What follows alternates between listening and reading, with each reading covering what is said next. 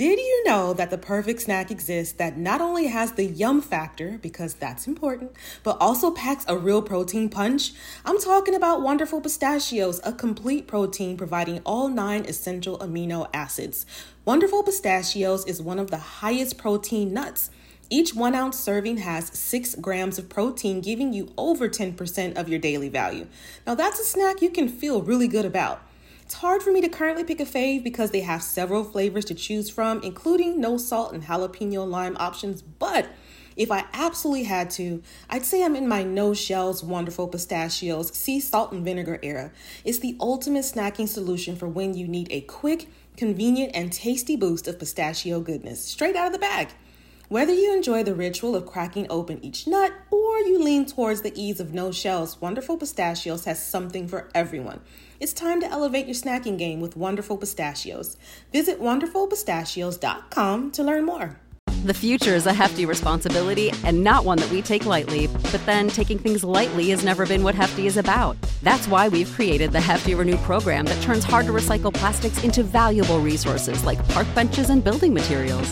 To participate, simply fill up an orange Hefty Renew bag with accepted items, tie it up, and drop it in with your regular recycling.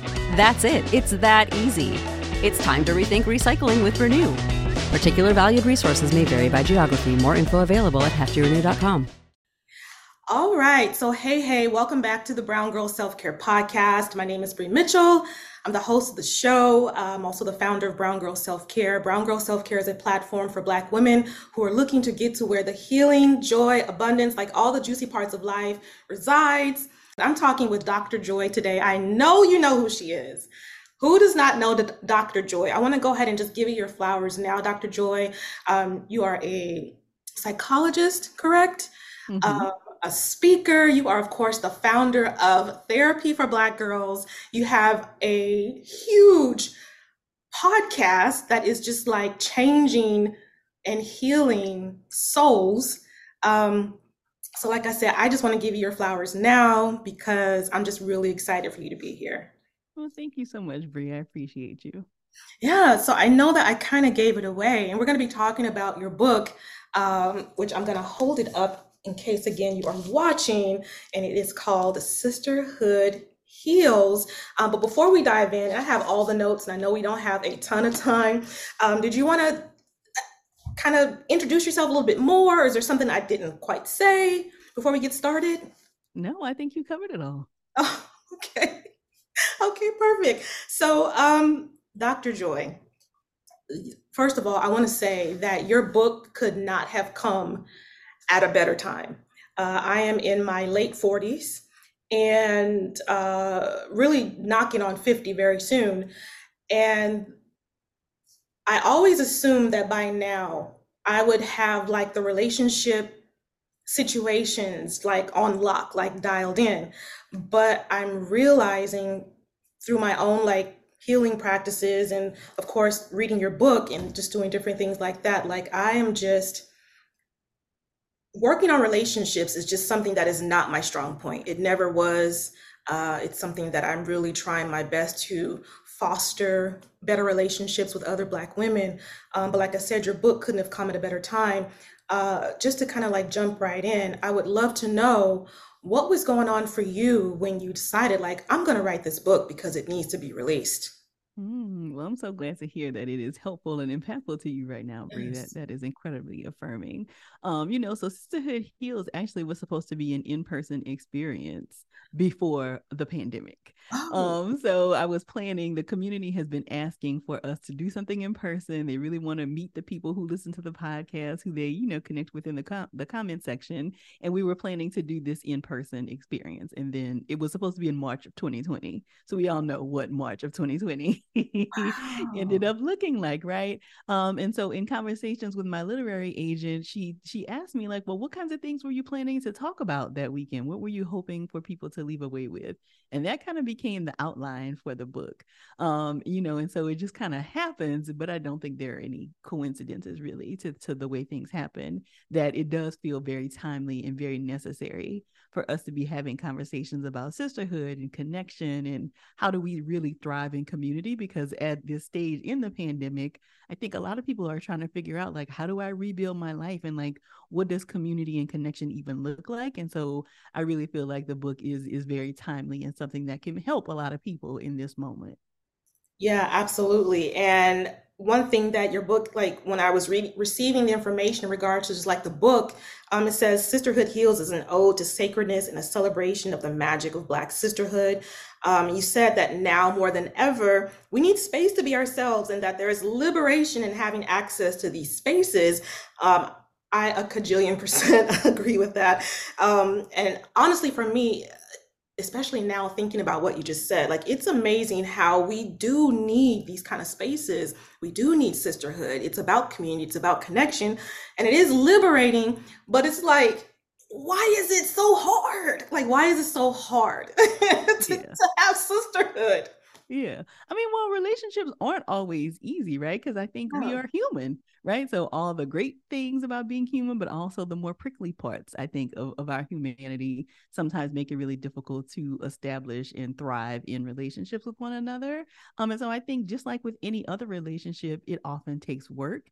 And I think in a lot of ways, as a society, we have put so much stock in romantic relationships and like trying to figure that out, that we really have not done justice to these other incredibly important relationships in our lives. And so my hope is that Sisterhood Heals gives us the space and language to really dive into these other relationships that are really, really important. Yeah, for sure. And what I love about your book, there's a lot of things I love about your book, but one thing that really, really, really stands out amongst all the other good stuff is that it's not like just quote unquote a book. When I was reading it, as silly as it may sound, I was like, this is like a sisterhood Bible. That's how I felt. Like, I just felt like it was like a Bible. Like, if there was ever a Bible on sisterhood, like, I would definitely put this in that realm. And I love that you had not only were you like dropping gems and you do it in such a way where it, because I've read so many books and some of them they just feel really hard to understand. There's a lot of just the language that's used can be a little complex, and for the way that my brain processes things, I'll just like check out. As much as I want to read it, I just check out. I didn't have that with your book. It was an easy read, but so it was just jam packed with so much good stuff, and on top of that you had like exercises or reflections or prompts. So that's why I said like your book is like it's like a Bible. Did you feel like that when you were writing the book? So that feels like a huge compliment, Brie, and I'm finding myself reacting to like that feels like a big compliment, but I will accept that if that is how it feels to you. But it's funny because in writing the book, I really wanted it to be one of those books. Like I don't know if you had this experience, but like I would see these books on my mom's shelves that felt like, oh, I can't wait till I read when I get older and I can like understand like what is in this book and what does this mean. I really wanted Sisterhood Heals to feel that way. And so you comparing it to a Bible kind of lets me know that I may be on the right track with it. In that it is something that I think people can come back to over and over again, right? So to your point, there are lots of kind of theory kinds of pieces, but stripped of the jargon, right? Because it's not a book necessarily just for clinicians. I wanted it to be a book for everybody to be able to read to figure out what's going on in my relationships and how can I do things better. And so it is a place where you can get some of that, but it is also a place where you can get some scripts for how to have certain kinds of conversations in your sister circles. It is a place where there are questions for reflection at the end of each chapter. I do want you to kind of sit with the material, right? Like I don't want it to be something that feels like a passive process. I really wanted it to be something where you read the material and then you take some time to think about what you've read and then take action. So what are you saying to your girls in your group chat, or, what kinds of things are you going to do after you read, chapter 6 or whatever? Yeah, yeah. And going back to what you said, or kind of piggybacking off of what you said, I was really thinking about it from the perspective of obviously Black women, but of a certain age. Like, I know that you had like little bite-sized stories from people that you were in connection and community with that age ranges from like, I don't know, I think the youngest person I saw might have been like 26 maybe, and then up to like maybe, I don't know if it was like 47 or 50 or something like I saw this window, but you saying this, my daughter is, how old is she? I don't even know. She's 20, I think. Senior moment. I think she's 20. And I'm thinking like this would be a book even for a 20-year-old, even for a 15, like a teenager. Like this book I feel like can touch across many generations.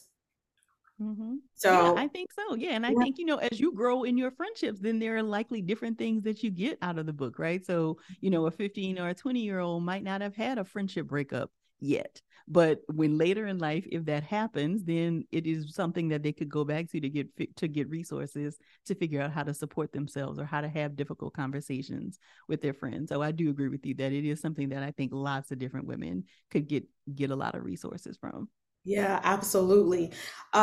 This book did kind of, I don't want to say punch because that's such a violent word. I'm trying to not, I always say like gut punch, but I'm trying to think of something Mm. else I can say because to me that feels like violence and it's not violence, but how about I felt it in my spirit in such a way. And some of the stuff that you were talking about, and I'm just like, oof, I gotta talk to her about this. And I know we don't have a ton of time, so I'm gonna do my best to be as succinct as possible, but just right off the strength, in the beginning of the book, you talk about what was it about how you would just kind of like hang out on the porch and you kind of Mm. ear hustling, and I'm like, Yes. yes, I used to do that too because grown folk conversation was just like so juicy and So like juicy. it was like, who are they talking about, girl? What? But then Mm. also on top of that, as you were listening to these adult conversations and forming whatever opinions you were forming, then you also, I think, if I'm not mistaken, and correct me if I'm wrong, you mentioned something about how I don't know if it was your parent, your mom, or if it was in an example story, Mhm. but someone's mom was kind of like saying, "Don't you trust those girls? Don't you be like those girls?" I had that experience too. Mhm. Was that you, or was that an example, someone else's story? Yeah, so in the example, I talked about a woman who talked about her mom telling her you can't trust other women, like don't give them too much information. But then I talked about my own experience with my mom Yeah. talking about girls being fast and how Yes. that was difficult for me in terms of making friendships of my own. Yeah, and I'm just trying to understand if there is any understanding, like as I'm making these connections with just like my own personal life, like how would one expect to be able to, I guess, fully adult and come from a place of wholeness, but the messages you were receiving as your mind was being formed and your opinions were being formed, you were just receiving this very rigid black and white, kind of like judgy, hypercritical conversations or messaging. Like Yeah. how do you go out and have healthy relationships if your foundation was what it was? Yeah, I mean, well, that's why I started the book in that way, because I think that for a lot of us, we have had those experiences, right? Like you and I are not the only ones who have moms and aunties and grandmas who use that kind of language, right? And I think it's important to think about like in the time and place where they were existing, there may have been a reason and a purpose for that kind of language. But I Mhm. think it is our job to really unpack, does that language still serve us now? And how helpful and healthy is it? Because I think the byproduct of people saying like, oh, watch out for those fast girls and you can't trust women, is that it has caused it to be difficult for Black women to connect with one another and to have healthy relationships. And so I think when we think about, why do you struggle in connecting with other Black women, a lot of it starts in childhood. A lot of us had those same kinds of messages around being careful of women or you can't trust women. And so when you think about the difficulties you may be experiencing, I think it is important to kind of go back and figure out where some of that came from. And I think for a lot of us, it was with mom and grandma. Yeah, that definitely landed with me. Like I said, in a not in a gut punch, but like it resonated with my spirit because, like I said at the beginning of the session or at the beginning of this call or podcast episode, it's like I'm knocking on 50's door very, very soon, and I'm still trying to navigate how to even show up as myself, be vulnerable, show up authentically, and trying to not only do that, which is a whole nother conversation, but then also trying to do that as I'm trying to build these relationships with other women when I was, I guess, socialized or conditioned to think that having relationships with people, especially women, is not okay. It's not Yeah. going to work out for you. It's not for you because Mm-hmm. yeah. Yeah, Yeah, that. and it's unfortunate that we had that guidance, but I think we can take it upon ourselves to do Yeah. something different now that we know that it exists. Yeah, I love that so much. Speaking of, I think I just said vulnerability, or if I didn't, I was thinking that. But you have a quote that really landed for me, and it was I'm going to read it here. It says, "Being vulnerable is the process of sharing ourselves and the truths about who we are and our experiences, even if we're not sure they will be accepted." Many of the women that I speak to, like in my intimate circles, and just different things like that. We find, I'm speaking generally, that vulnerability is like hard. It is so hard to be vulnerable sometimes, and we want to be softer. At least that's definitely one of the things that I am doing my best to honor is my softness, because I am extremely rough around around the edges, very rough, very very rough around the edges, and we want to show up and be ourselves, but there are still like these barriers of protection in Mm-hmm. place because we've been so wounded, right? Yes. And I'm just wondering, I know that you talk about this in the book, but for someone that hasn't had a chance to pick up their copy, which they should get it like immediately after you listen to this episode, um, what could be like a first step if that's you? And just to kind of take it a step further with this whole vulnerability piece, I'm also someone that like self isolates. I Mm-hmm. isolate a lot. It is very hard for me to make a connection, and people are very surprised, but I'm very private, very isolated. Could you speak Yeah. to that? Yeah. Yeah. So I mean, in a lot of ways, this is kind of what the entire book is the importance of having community to heal these kinds of wounds, right? Because Mm, something like vulnerability is really hard to work through like as a one-on-one kind of thing. Like you can't self-talk your way through vulnerability. Like you only really do that in connection with other people. And so it really is a process of you kind of putting yourself out there, maybe in small ways at first, right? Like you don't necessarily need to lead with the most harmful or most impactful thing that has happened to you, but what kinds of small things can you share with somebody and then see if they're able to hold space for that? And I think that that is what often happens in therapy groups, in other kinds of groups that we find ourselves in, is that when we are able to say the thing that has been so shameful to us that we have really just kind of been burdened by, we realize that we are not alone with any single thought or experience we have ever had. There's always somebody who may not know exactly what you're talking about, right? Like the content may not be the same, but we can connect on the feeling. So I understand what sadness is. I understand what despair is. And so when you're able to say that thing in a group that is able to hold you, then that shame really falls away. And so really it is a process of continuing to put yourself out there and allowing your community to show up for you, but understanding that people won't be perfect, right? Because again, we're not robots, but people are doing their best. And so if you can find safe spaces like we often find in our sister circles, then you're able to practice that vulnerability kind of over and over. mm, that is profound. There's so many like juicy nuggets in this book, y'all. I know I keep saying that, but you have to.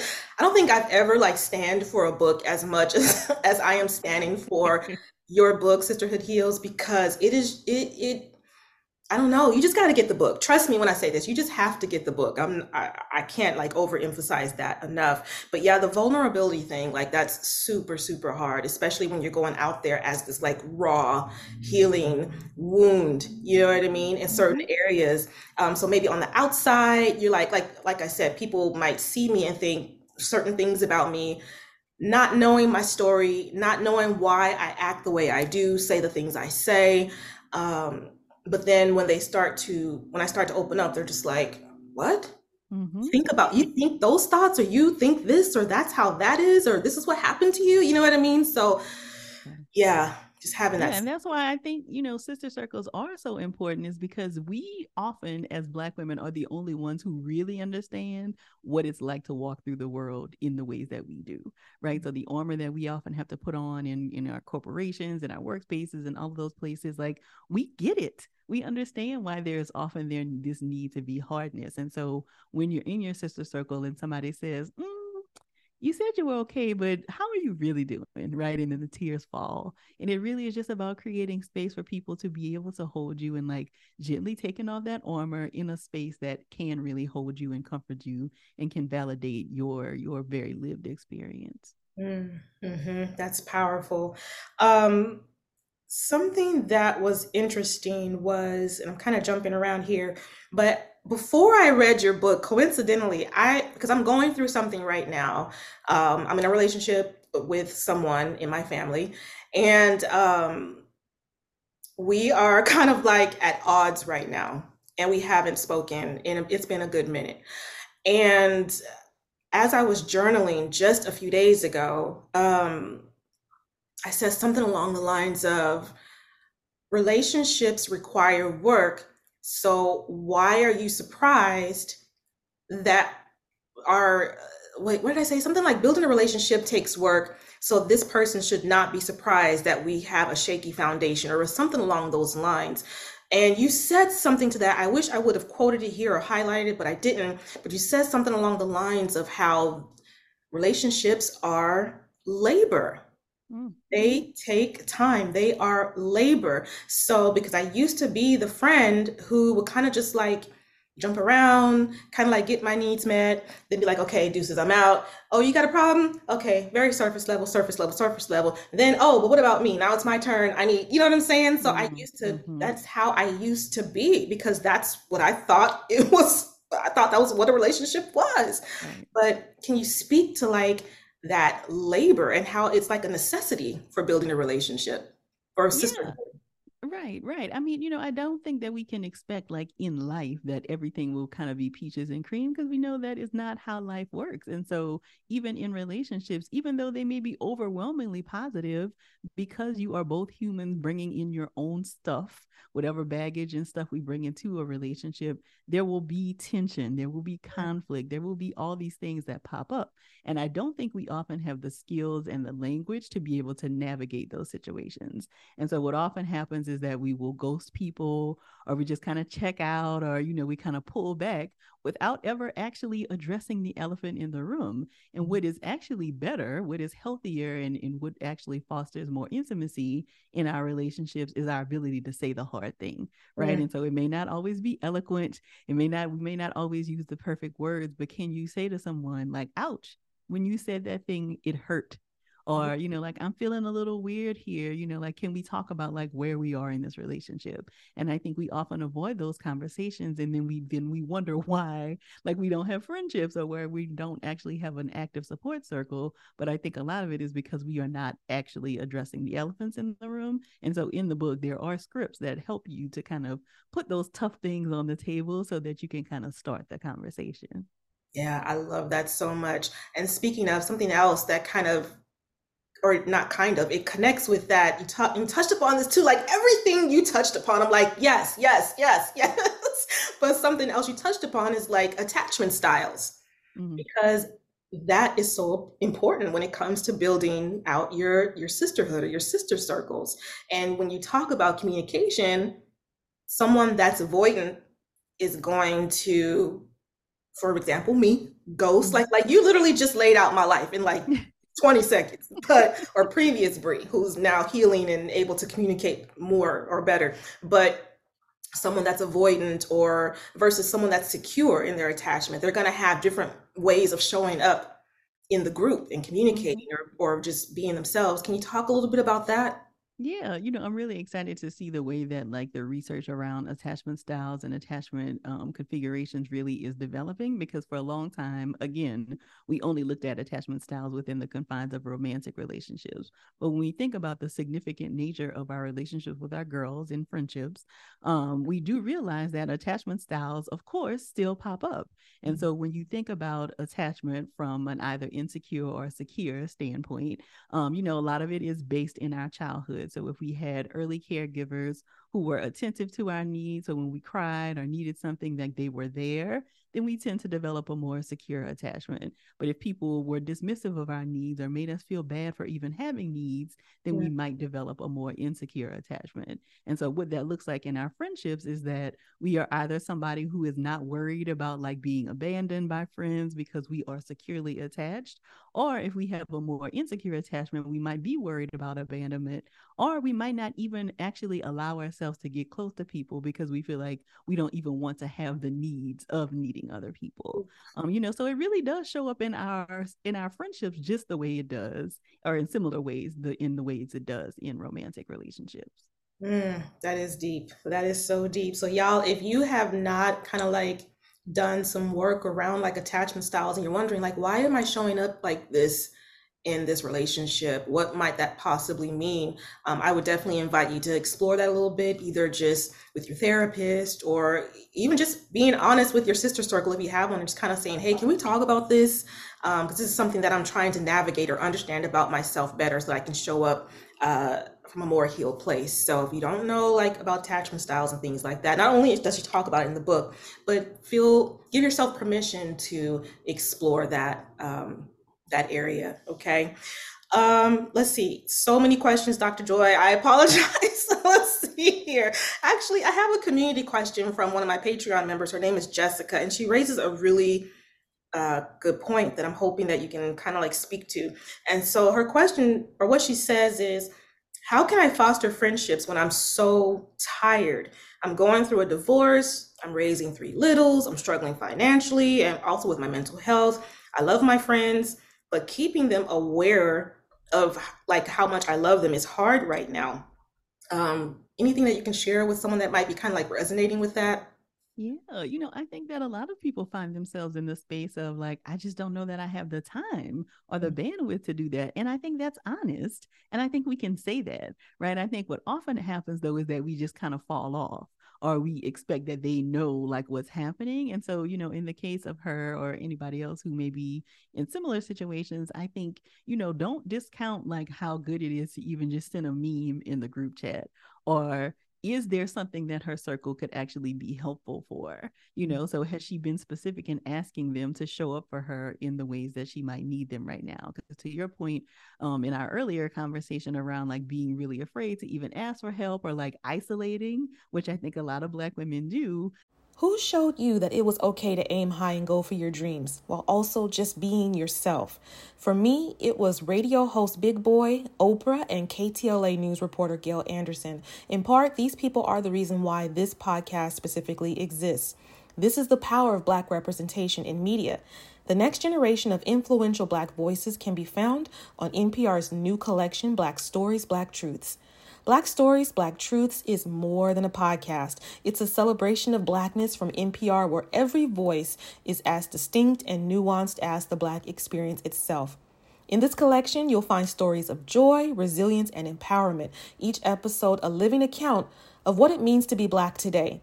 From the intricate narratives of The Wire to the wisdom of Michelle Obama and the urgent call for reparations, Black Stories, Black Truths really is the truth. Space wasn't always made for our perspective, so NPR's new collection is necessary as it celebrates the richness of the Black experience. Here are a feed of episodes from across NPR's podcast that center Black voices. Listen now to Black Stories, Black Truths from NPR wherever you get podcasts.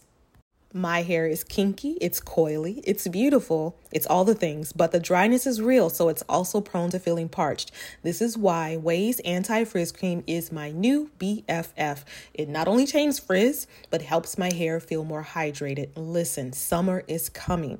We are trying to be outside, going to brunch, plus traveling, and summer activities aren't always kind to our strands, okay? So let me tell you what I do for this. I wash my hair every 1 to 2 weeks. Don't sleep on Ouai's Detox Shampoo, by the way, if you have hard water or buildup. I detangle, I smooth in a little of the Ouai Anti-Frizz Cream, then shingle in my natural gel. My hair is frizz-free, it's hydrated, and it's cute for days. Love sleek styles? Ouai's Anti-Frizz Cream works as a heat protectant up to 450 degrees as well. Frizz-free up your schedule with Ouai. Go to THEOUAI.com and enter promo code SELFCARE for 15% off any product. That's THEOUAI.com, promo code SELFCARE. Feeling more grounded and relaxed is Black girl peace for me. And so I really need that while doing things like tackling my to do list, or even braving this crazy LA traffic. If you know, you know. So, something that helps me tap in is Recess Mood.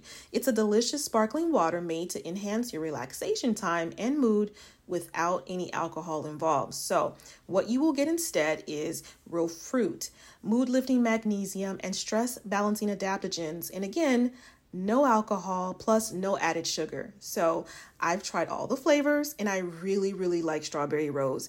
It's like a little burst of peace in the middle of chaos because, again, for real, navigating this Cali traffic is insane. Now, Recess Mood is not only my go-to for staying balanced while on the go, but it's also good for chilling at home too. It's like having a little slice of relaxation right in the palm of your hand. So, next time you need a little pick-me-up without the alcohol, without the hangover, give Recess Mood a shot. It's been a fantastic addition to my routine. You deserve a healthier way to unwind. Head to takearecess.com/self-care and get 15% off Recess Mood, your go-to alcohol replacement. Are you even being honest with your friend group about what's happening? And so if that's the case and you just feel like, you know what, I love y'all, but I just don't have time because I'm managing all these other fires in my life, I think it's okay to be honest about that and to just say, hey, I love y'all, but I got a lot going on. And I really would hope that her sister circle would rally around her and, maybe deliver groceries, or can somebody go and pick up the kids so that she can have a weekend for herself, but I think sometimes we are not honest with our circle about what's happening, and then they can't show up for us in those ways. And so it really is a two-way street of us being honest with what's happening, but also our circle really kind of trying to be a little bit intuitive about what we might need because they know that we have trouble asking. So it can be a little bit of a stretch, but I think that we owe that to the people we love when we can extend that. I love you saying that, like that honesty and just being able to just show up even in that way. Just to say, hey, this is what's going on. This is my bandwidth right now. Personally speaking, as immature as this sounds, like I know that old Brie or the older version of myself, like I would be like big mad, like hella big mad that I'm showing up in this space, and doing things for others, and then no one is like checking on me. So I'm just like, instead of just saying, because obviously people have lives, whole lives, things going on, I wouldn't make that connection because, again, insecure attachment style here. So I would just be like this really angry energy. You know what I mean? Yeah. Like, why am I always doing this for other Mm-hmm. people? They should be a mind reader. You know what I'm saying? Yep. It's like, sis, Yep. really? Really? Yes. And I'm really glad you said that, Brie, because I think a lot of us fall into that place, right? Because, we have our own stuff around like people pleasing and like really wanting to support other people. And so we often find ourselves resentful that we are picking people up from the airport and like helping to babysit kids and dropping off groceries. And then in our time of need, we don't feel that same support. But oftentimes it's not because people don't want to support you. They may not know directly how to do that, and they may not know exactly what's going on with you. And so I often ask sisters this question, like, is it more important for you to get help, or is it more important for you to get help without asking for it? And I think if we're honest with ourselves, like it doesn't really matter what the help looks like as long as somebody does come in to kind of help us when we feel like we're drowning. But people can't do that if we don't ask for it. So I do encourage us to kind of get out of our own way sometimes, and be the one that asks for the help. And to our earlier conversation around attachment styles and this question that you had, what's her name? Jennifer? Is that what you Hi, said? Jessica. Jessica. Mhm. Also made me think about the roles that we often play in our sister circles. So in my work with women, I have found that there are 4 different types of people that we show up as in the sister circle. So we are either the leader, the wallflower, the firecracker, or the peacemaker. And your comment around kind of being tired of the one that's always like showing up and helping people reminds me of the leader, right? So the leader is typically the one in the group who is organizing the girls' trip. They are the one who's rallying around when things happen. The firecracker is the one, of course, who will call out the elephant in the room, but they may not always be super tactful. The peacemaker is the one, if somebody's kind of fighting or there's some tension in the group, they're the one trying to kind of get everybody together. And then the wallflower might be kind of, on the wall, kind of laid back in the group, but when they do speak up, like everybody tends to listen. And it is really important for us to figure out like what role we play in our group so that we know how we're showing up, but also how our friends can do a better job of showing up for us. So the Mm, leader, for example, you know, what you talked about is somebody who really maybe enjoys or is very skilled at organization, but they can also become really resentful because they are the one who's always doing that in mm. the group. And so you might not be aware of that dynamic if you are not familiar with what role you play in your group. So I do encourage people. So we've made a quiz. So if you go to sisterhoodheals.com/quiz, you can find a quiz that we've created where you can find out which role you are in your sister circle. And then the goal is for you to like get in your group chat or your next girls' night together to talk about what were the results of the quiz and how can you all do a better job of supporting one another with whatever role they are in the group. I love that, Dr. Joy. I love that, Dr. Joy. That's so exciting. I don't know how I missed the quiz. I don't know, or maybe I don't see the quiz, but so I just assumed because I like to assume everything and I know everything. I was thinking about my like one of my most intimate sister circles. In actuality, this sister circle that I'm in, we are building like a commune for all Love mothers. that. Yeah, Yes. so we're like trying to get land and like all the things. And so I was thinking, I think there's five of us in this sister circle, if I'm not mistaken. And I already knew who the leader was. It was not me, just letting you know. I knew who the firecracker was like right off the bat, and I was like, "Dang, this is them." And then I was like, "Okay, which one are you?" I knew that I was the wallflower. I am totally the wallflower, and that surprises people. But because of my insecurities that I have, on top of like my attachment style and other different things going on, though I am showing up differently now, it's very easy for me to kind of like pull back into that wallflower. So I will sit back. I'm observing. People are like, "Oh, how's it going? Oh, I'm good." Or I'm the person who, if I'm really going through something, I'll talk about it, but then after a certain point in my mind, I'm like, I'm not going to talk about this anymore in the sister circle because I've already talked about it like two or three times. Even though I'm still dealing with this problem, I don't want to bring the group down. So then I just kind of like withdraw. That's when I go back into like withdrawal, isolate. I'm still present in the group, but I'm not really present. Does that make sense? Yeah, Yeah. because you haven't actually gotten your needs met from the circle. Yeah. Yeah. Interesting. Oof. hmm So I'm gonna have my sister circle read. I actually one of them they are already reading the book. It's so funny. I don't know how they. So Anyway, the quiz is not actually in the book, so it's not actually mentioned in the book. We came up with the quiz afterwards as a way to oh, kind of get okay. people to read the book. So it's kind of a supplement, so you didn't miss anything. Okay, drop that link in one more time. Say it again. Yeah, so it's sisterhoodheals.com/quiz. Okay, y'all go find out what you are or what you kind Yeah. of resonate with, I should say, and then talk to your people about that. That's definitely going to help you build community because I'm going to recommend it to my group, and we're going to be talking about this in our one of our next meetups, like for sure. This is like so healing, this conversation. Okay, so we did the community question. How much time do we have? Oh boy, I'm trying to get through everything here. Let's see here. Something that I want to talk about was in regards to conflict, and you already kind of touched upon this, but I had the question, so here we go. If there is conflict in the group, because there will be conflict, does this mean that you're doing it wrong to have Mhm. conflict in the group? Yeah, this is a great question because I think people often think like if conflict is in the group, that means we're like not a good group. But Hmm. conflict actually is an excellent opportunity for the group to get more intimate and to have a new depth to the relationship because I think a lot of times we like don't even know what other people's issues are until there is some conflict that arises. What often happens though is that we don't actually do a good job of navigating the conflict. And so then you realize like people are not speaking or there's still hard feelings, those kinds of things happen. But I would encourage people to see conflict as an opportunity for the relationship to actually get stronger. So can people say like what's on their minds in a safe space? And I try to remind people that we are attacking the issue, not each other. So I do think, when you're trying to have some of these conversations, it's important to set some ground rules so that, people don't go for the jugular, so to speak.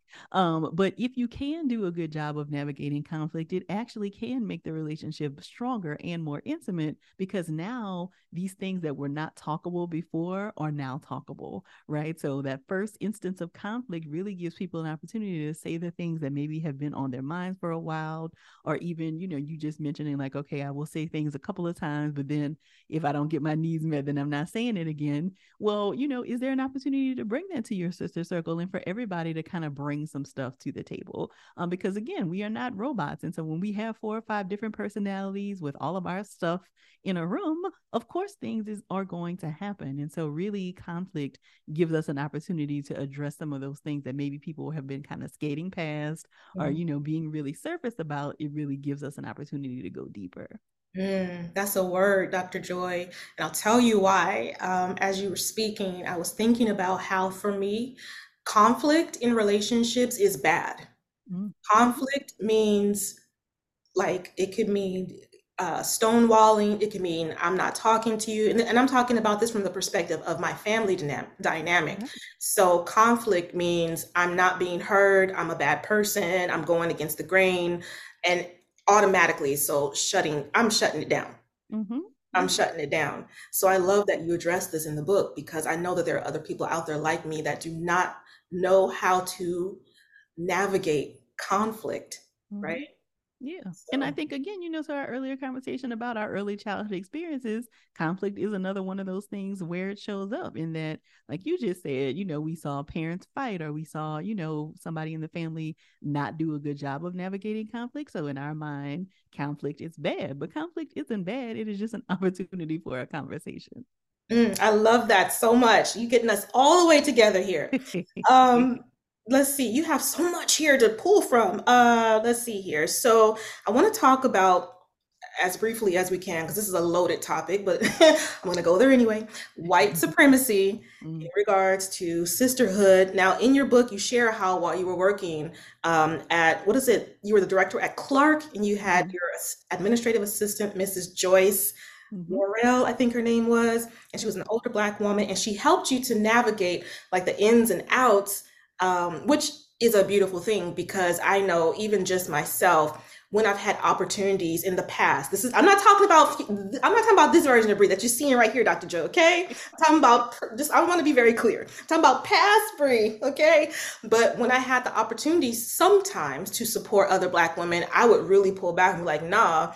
And that was because, if I'm being completely honest, it's like I had that, like you said in the book, I think crabs in the barrel mentality. I had to get what was mine. I had to make sure that I was good first, and you're not going to get ahead of me when I'm over here struggling. That was just my mentality. That's what it was. mhm. Yeah. So, Um, Bree, I really appreciate you being honest about that because I don't think we are always honest about that. Because again, there could be a lot of shame associated with like saying something like that. But I don't think we can move forward as a community if we are not honest about where we've been and the things that have led us to some of our decisions, right? So again, you're not the only one who has had that experience. And I do think it's important for us to figure out where did that come from, right? So this idea that only one Black girl in the office could be successful, or that if I get a promotion, I got to shut the door behind me because I can't let her come in and take my job. Like, that is not something we created on our own. That is a white supremacist structure that makes us feel like there is only space for one of us. Because if there are more of us, we know that many of us can succeed. But these systems really will lead us to believe that we have to kind of fight against one another as opposed to coming together to really overthrow the entire system. And so I really think it's important for us when we find ourselves as like the only Black girl in some space that we don't revel and celebrate in being the only Black one. Like it is our job, I think, to throw the door wide open and bring as many sisters as possible behind us. Because again, that is what helps to kind of overthrow this system that has been really unhealthy and damaging to us for a very long time.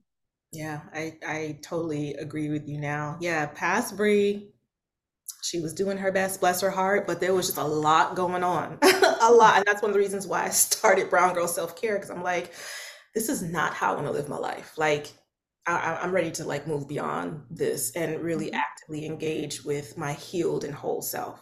Right. Yeah. So, yeah. But yeah, that white supremacy chapter, and about how sometimes we encounter women that do like some of the stuff you're talking about, like that's huge. So if you're in a position where that's you, regardless of where you land in that spectrum, definitely this book is going to help you learn to navigate that. So this book, like I said, is an excellent resource. Um, I want to kind of start wrapping up, but you have a chapter in there about digital sisterhood, which also is very, very huge. Like Dr. Joy, I did my homework on this book. Like I'm, I'm coming with I all the. love it. I love it. Now, this chapter was really profound for me in a variety of ways, including like because you talked about black women like influencers or things like that, and that resonated with me. Digital sisterhood and black women of influence online. That's what really resonated with me because I guess I'm obviously both, and I know that many women like myself, like we're just like regular everyday black women that are like building brands, we're building businesses, we might have podcasts or building communities online or things like that. Part of my specific challenge is that kind of like as I'm working through my trauma while building community with an intimate circle, while also trying to be a person that supports her small but growing community online, plus doing the podcast and sending emails and people reach out to me and things like that. I'm just wondering, like, what wisdom can you lend to the listener who is like me, who wants to show up in these spaces but can get overwhelmed? Like, one of the things that overwhelms me is like I'll get DMs from people and they clearly need support and someone to listen, a listening ear, but that can be, as much as I try to do it, it can still be very draining for me. Like, Mhm. and then I have to then again retreat because I'm feeling overwhelmed. So like these fast connections to me are like a blessing, but they can also be kind of like a hindrance with this online communication. And I was wondering, like, could you speak to that a little bit? Hmm. Yeah, I think it's something for us to be really careful about, especially in digital spaces, because I think so much of our training as therapists like happened before like the digital stuff really popped off, right? And so, we don't necessarily have like ethical codes around like contact with people in DMs and stuff, although that stuff is kind of catching up now. And I think you have to be careful with that though, because we do know the importance of like boundary setting and keeping the therapeutic boundaries like really strong. And so I encourage people to get help with building a brand as soon as they can so that you are not the one who's answering all of those kinds of things. So to kind of put a layer between you and your audience in some ways, so that, I do still think it's important to like answer those messages when you can, but it doesn't have to be you that's answering it, right? Like, so could it be, somebody that you hire, even for a couple of weeks or a couple of hours a week to really take care of pointing them to resources or saying like, I'm really glad you sent us a message. We actually have a podcast episode about this that you might find helpful, or here's this therapist directory, or here's some resources in your town. Because I do think when you are building a business and a brand dedicated to Black women, and that's a part of what I talk about in the book. Like, I think a lot of people have figured out that Black women are lucrative, that you can like get really wealthy. And Black women are super loyal. Like, when we find products and services that we love, especially if it's helmed by another Black woman, like, we are typically fiercely loyal. And I think people have figured that out, but not always with good intentions. And I think that when you are building a business for Black women, it is really important for you to take that extra level of treating Black women with care, because there are enough spaces in the world that do not treat us that way. And so I do not think it's appropriate to build a business for Black women and then not actually take those extra steps. So I do think it's important to answer the DMs and to be as kind and considerate as we can. But again, it doesn't have to be you. It could be somebody on your team who is offering these resources, again, because you also have to like protect your license. Like, you have to think about the ways that we show up professionally in the world. And again, I think it is also modeling good boundary setting, that I can't do this for you, but here are these other things that I can offer you. And like, here are the spaces that I've created to be able to interact with me on a more intimate level. Like, I think all of those things are just really important. Mm. Okay, Dr. Joy. I'm taking that to heart because literally in every episode, and I'm going to be very mindful of this now, I say you can connect with me at, and I give my email address in pretty much every single episode, at least in the last maybe 50 episodes, because I do want people like Black women, I want them to feel like there's another person on the other side. But then I get these emails and I'm trying to, and I responding or DMs, and then I feel so overwhelmed. So as I'm responding, I just feel my energy, my battery going, doop, doop. It's like just totally depleting. But it's like, but I Right. still want to show up. So Right. yeah, but Yeah, you're but right. I But need how that can you there. continue to show up if you are, drained, right? Like I think as therapists and people who do like healing work in these ways, we have to be mindful that we are the instrument. And so if your battery is on zero, like you can't show up in the ways that you may want to for your community. And so again, I think that there are ways to build things, to put systems in place so that people are still feeling seen and heard, but that it isn't you who's kind of constantly giving in those ways. Mm. Okay, so note to self, it is time to get some help. I have been so resistant to that. That's a whole nother topic, but just know that it is in alignment with attachment and some other things. But yeah, just doing this work is you really have to show up from a more healed place when you are doing this kind of work.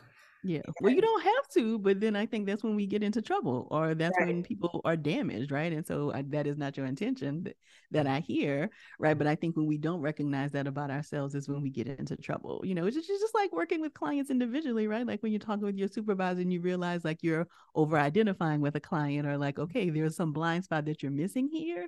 You really got to then take the step to figure out, okay, what do I need to do to kind of get back on track Mm, in this situation? mm. I'm taking that to heart for sure. Um, Actually, I think that I asked most of the questions I wanted to ask, and honestly, I could continue on with this, but I want to be respectful of your time. Dr. Joy, I don't know if you have a quick answer for this, but is there anything that you have? I know that you have the book Sisterhood Heals, which again, please go out and buy this book like immediately. Is there anything else in the works right now that you can share with the audience so that they can kind of know, okay, this is on the horizon. Let me make sure I get my coin ready because we're gonna do this. Does there happen to be anything that's on the horizon that you can share? So nothing definite yet, but after, definitely coming from the book tour, it has been incredible to like connect with people in person. And I've gotten lots of feedback that people want to do more in person kinds of things. So we will likely be looking at doing some kind of retreat or something at some point.